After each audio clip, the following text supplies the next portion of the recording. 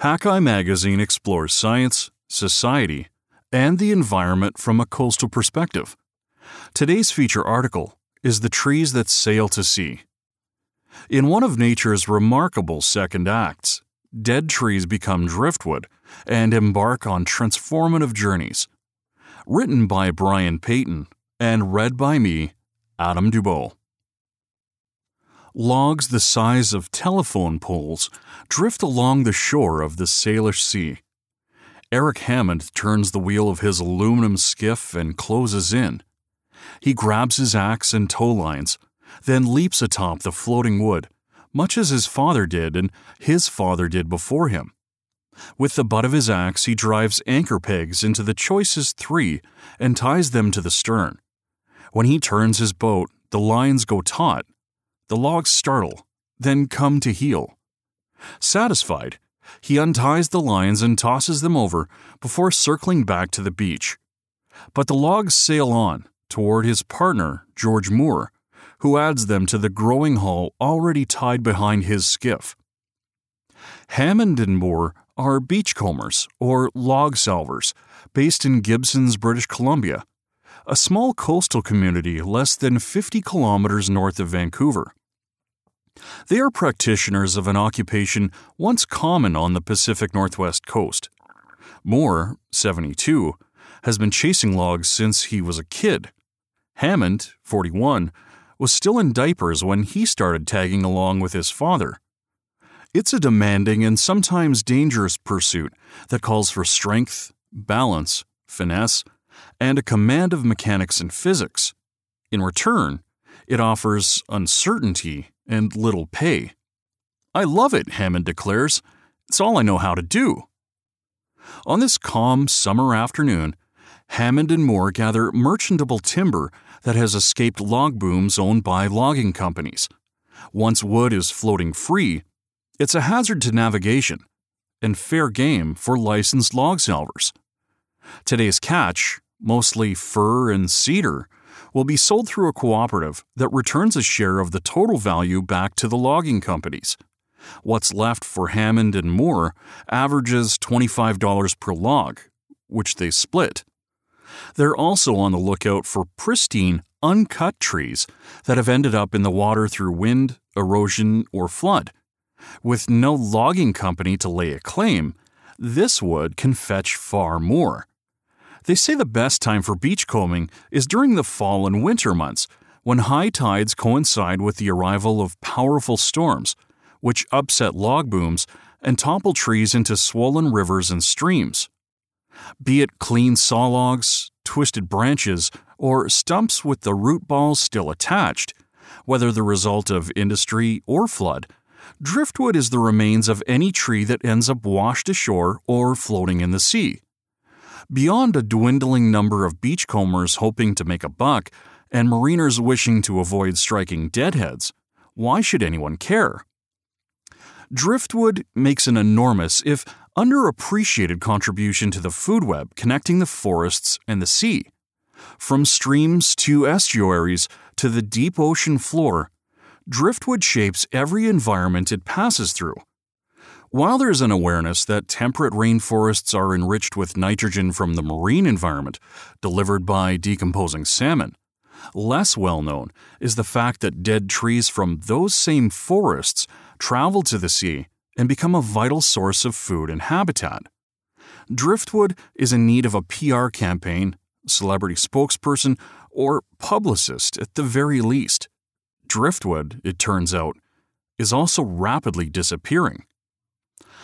Dead trees were sailing the seas long before our ancestors conceived of the axe or skiff, long before the continents split and went their separate ways. And yet, when a tree falls in a river or stream today, it can set out on a journey that remains little studied and poorly understood. A tree undergoes reincarnation when it lands in flowing water. Branches, bark, and heartwood, what appears to be nothing more than floating debris, become either home to or sustenance for a range of plants and animals.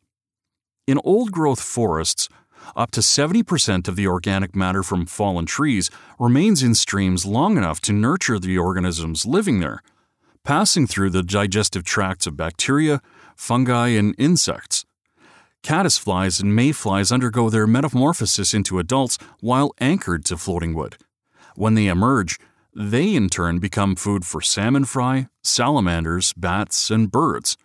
Larger logs control the very shape and flow of streams, creating pools and back eddies where returning salmon rest and spawn. These pools provide critical shelter for young salmon as they hatch, feed, and hide from predators before they make a break for the open sea. As wood passes through the floodplain, it collides with and remakes the shore. Some becomes anchored there, trapping silt and seeds. As new vegetation takes root, deer mice, voles, shrews, and chipmunks move in for the harvest. Weasels, minks, and hawks make meals of them and fertilize the soil. Wood that drifts into estuaries become perches for hungry bald eagles and herons, rafts for weary cormorants, pelicans, and seals, and nurseries for herring eggs. The estuaries of the Pacific Northwest are young, between 15,000 and 10,000 years old. Shaped by ice, they have remained dynamic environments due largely to the transformative power of driftwood. Here, trees still arrive after falling into rivers the old-fashioned way, but since the advent of stream clearing for navigation, industrial logging, riverside development, and hydroelectric dams, humanity has taken the lead in shaping waterways, just as it has the world over. In Oregon, Washington, and British Columbia, logging companies continue to float timber down rivers for processing at lumber mills. As recently as the 1990s, an annual 10 billion board feet of lumber was rafted or stored as logs along rivers in the Pacific Northwest. If only 1% of those logs escaped and somehow eluded beachcombers, that means 100 million board feet worth of merchantable timber became driftwood each year. But these days, only a fraction of that enters the marine environment. Whether cut logs or whole trees, less wood completes the journey from the forests to the sea. When Hammond is ready to tow a week's worth of logs to his booming grounds, he trades up to the bigger boat he keeps tied to the government dock in Gibsons, which sits at the western entrance of Howe Sound, a body of water that was once clogged with tugboats pulling log booms. In fact, the words Gibsons and beachcombing will be forever intertwined for Canadians of a certain age. The Beachcombers was the immensely popular CBC television show that ran from 1972 to 1990 and was syndicated around the world. While Hammond appreciates what the dramedy did for his hometown's reputation, he rolls his eyes when asked how accurately it portrayed the job. And yet with gumboots, a beard, suspenders, and belt, he looks as if he just arrived from central casting. Brush off the actual bark and sand, and he'd also fit right in among the young, plaid-wearing lumbersexuals found slouched in hipster coffee shops from Brooklyn to Seattle. Hammond is in perpetual motion, moving between his boats and wood with remarkable ease. With 36 logs already trailing behind, he scans the water for more. Peelers, Hammond calls them, logs suitable for making into plywood. Currently, cedar is the most valuable. At one time, salvaged fir was worthy of being milled into lumber. Nowadays, most logs he brings in end up being pulped for paper products. There are fewer logs in Howe Sound than when Hammond's father and grandfather were around. Across the Pacific Northwest, the volume of timber harvested is down, and logging companies are taking greater care in securing their booms and bundling their logs.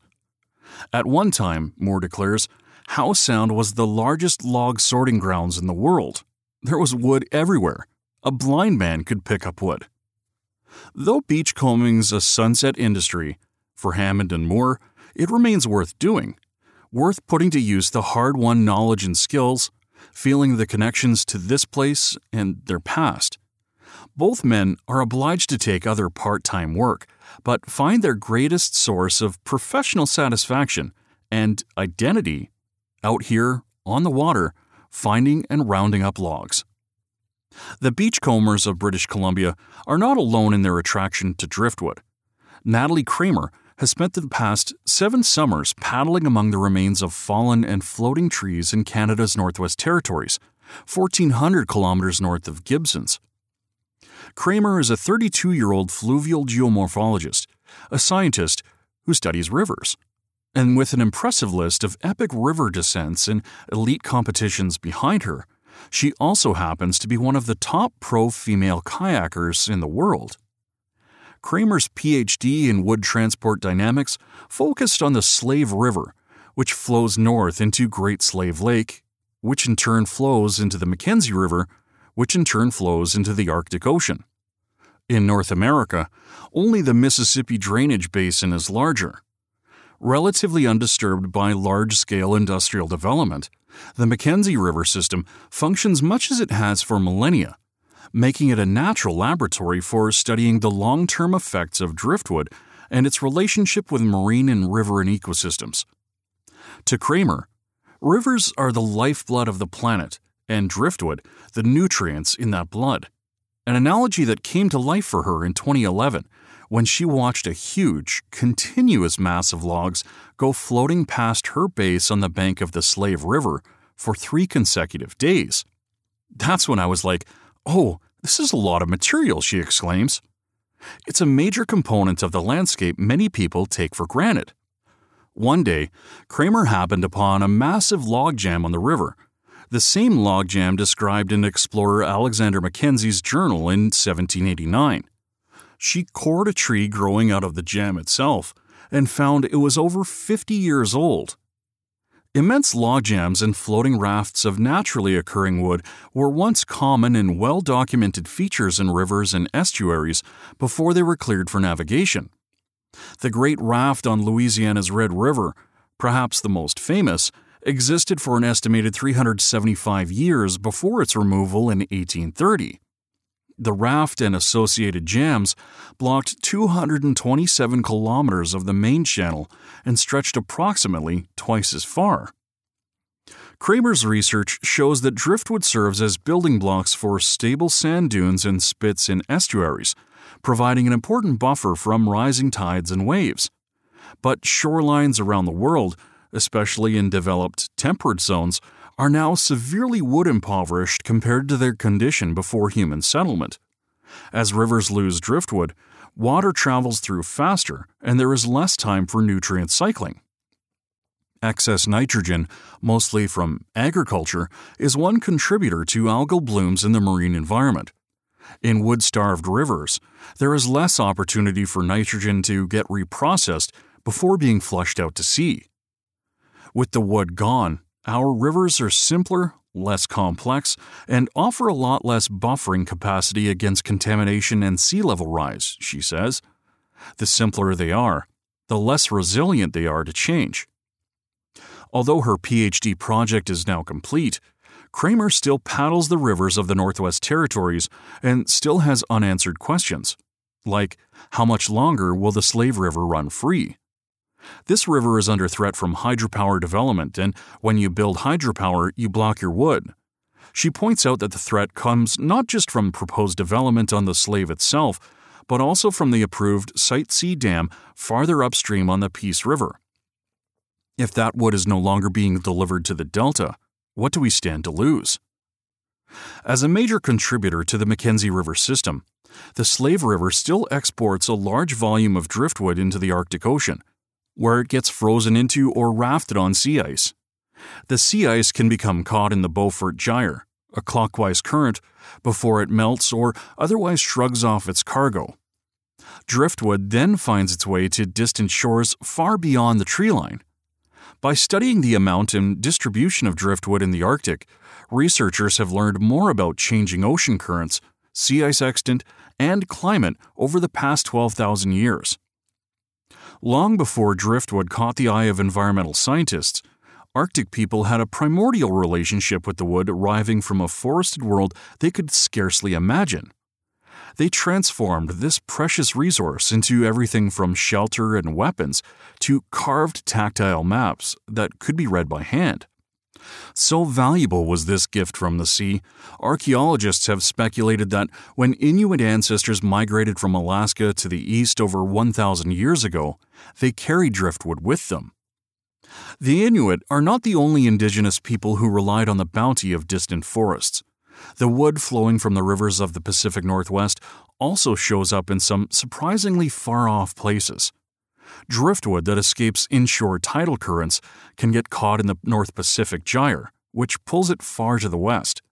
In the subarctic tundra of southwest Alaska, where the vegetation runs from moss to stunted willow, the Yupik have chants, songs, and stories about the importance of driftwood.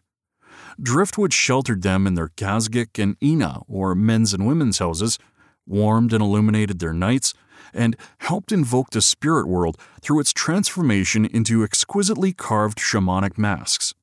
On the treeless Aleutian Islands, between the Alaskan mainland and Siberia, the Unangan people carved and bent yellow cedar from the Pacific Northwest into incomparable badarkas, precursors of the modern kayaks Kramer uses in her research and competition today.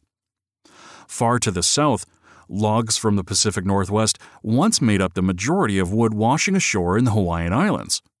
Wood from tropical forests in the Philippines, Malaysia, and Japan also arrived, but the Hawaiian people chose Douglas fir and coastal red cedar from over 4,000 kilometers away to integrate into the customs and rituals of their culture. They prized the wood from temperate coastal rainforests for building their large double canoes, symbols of wealth, prestige, and power. Most driftwood, of course, goes untouched by human hands. The afterlife of these dead trees can be just as surprising. The fate of most driftwood ultimately awaits at the bottom of the sea. But as researchers like Natalie Kramer work to advance our understanding of the dynamic force of logs careening down rivers and streams, less is being added to our knowledge about the role it plays in the marine food web. Pioneering research was conducted on that part of the story by Ruth Dixon Turner during the 1970s to 1990s, and later compiled by James Siddell, a leading U.S. Forest Service research scientist and director of fish conservation at the National Fish and Wildlife Foundation. Siddell was intrigued by the disappearance of driftwood from the beaches of the Oregon coast, where he roamed as a boy. Driftwood can remain afloat in the open ocean, depending on the species, for up to 17 months. During that time, these unrooted trees transmute into floating reefs, drifting habitat for a wide range of marine species, including the wingless ocean strider, the only insect known to live in the open ocean. Ocean striders attach their eggs to driftwood even as gribbles, a kind of crustacean, and shipworms, a bivalve mollusk, the bane of early explorers, consume it from within. In From the Forest to the Sea, The Ecology of Wood in Streams, Rivers, Estuaries, and Oceans, Siddell and his co-author, Chris Mazer, explain that over 100 species of invertebrates and 130 species of fish are known to congregate on and around floating objects like driftwood. They do so because of Langmuir currents, pairs of counter-rotating convection currents generated by surface winds, which sweep floating logs and organic debris into long parallel rows often called slicks. This in turn attracts plankton and small fish, which in turn draws larger predatory fish such as dorado, tuna, and sharks. Shade, abundance of food, a place to lay eggs, and protection from waves are among the reasons scientists suspect these temporary environments are so attractive to marine life. It is estimated that, in the habitat associated with a single large piece of ocean-going driftwood, the combined weight of the associated tuna alone can add up to as much as 100 tons, or the equivalent of well over 500,000 cans of tuna. Tuna are known to time their migration to the continental shelf for spawning with the beginning of the monsoon season. In the eastern Pacific, driftwood carried by the resulting floods arrives just as young yellowfin tuna are emerging from their eggs. Juvenile yellowfin associate with large driftwood, and researchers suspect this relationship is important in determining whether or not they'll reach reproductive age. In the western and tropical Pacific, The tuna fishery went from minuscule to the world's largest in terms of total catch within a decade of recognizing that tuna school around large collections of driftwood, and then seeking out this bait. In the late 1990s, Spanish fishers in the eastern Atlantic even began to enhance natural driftwood with artificial logs to attract more to tuna. For ocean-going driftwood, the journey ends far from where it all began.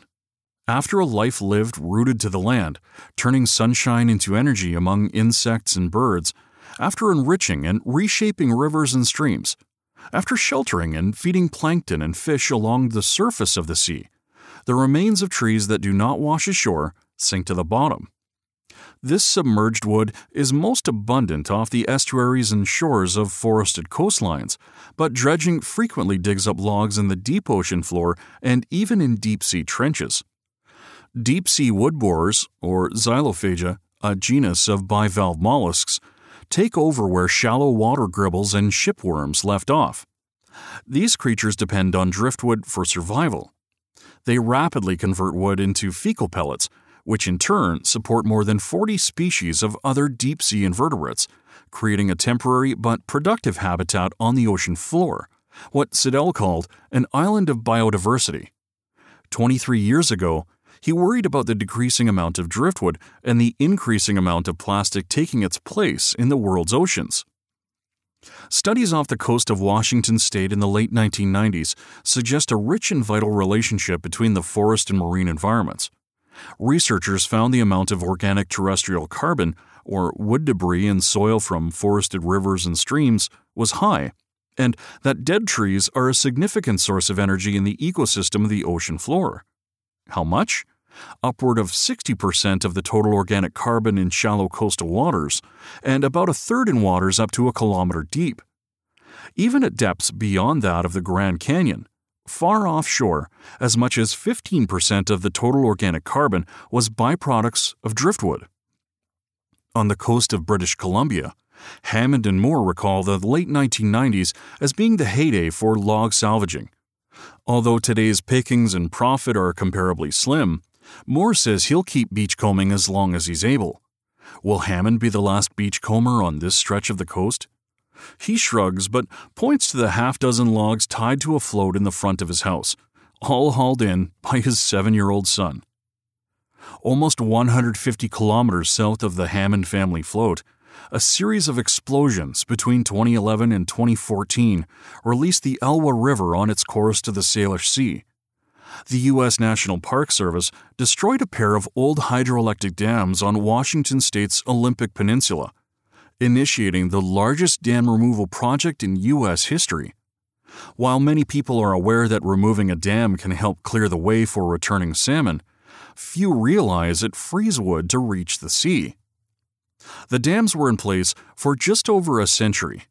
During that time, the river was not fully alive, according to Robert Ulofsson, former director of the River Restoration Project for the Lower Elwha Klallam tribe and current fisheries harvest manager.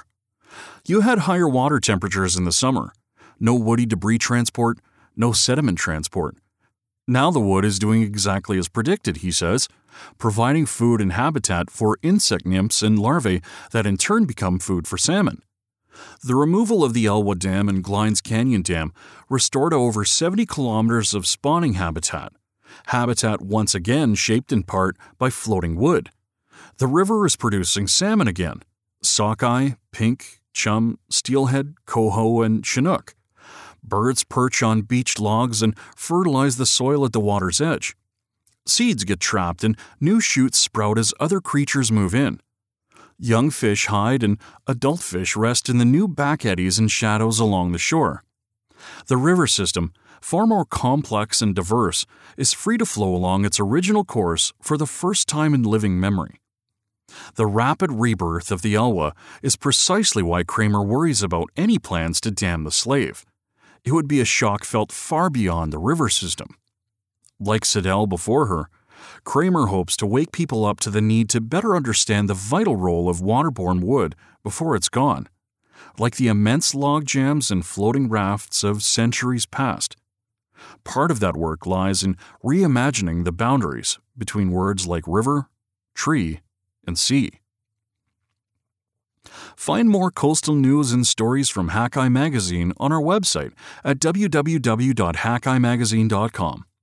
All of our feature stories are part of the Hackeye Magazine Audio Edition podcast, which you can subscribe to through your favorite podcast app. If you've enjoyed this podcast, feel free to share it with your friends and follow us on Facebook and Twitter.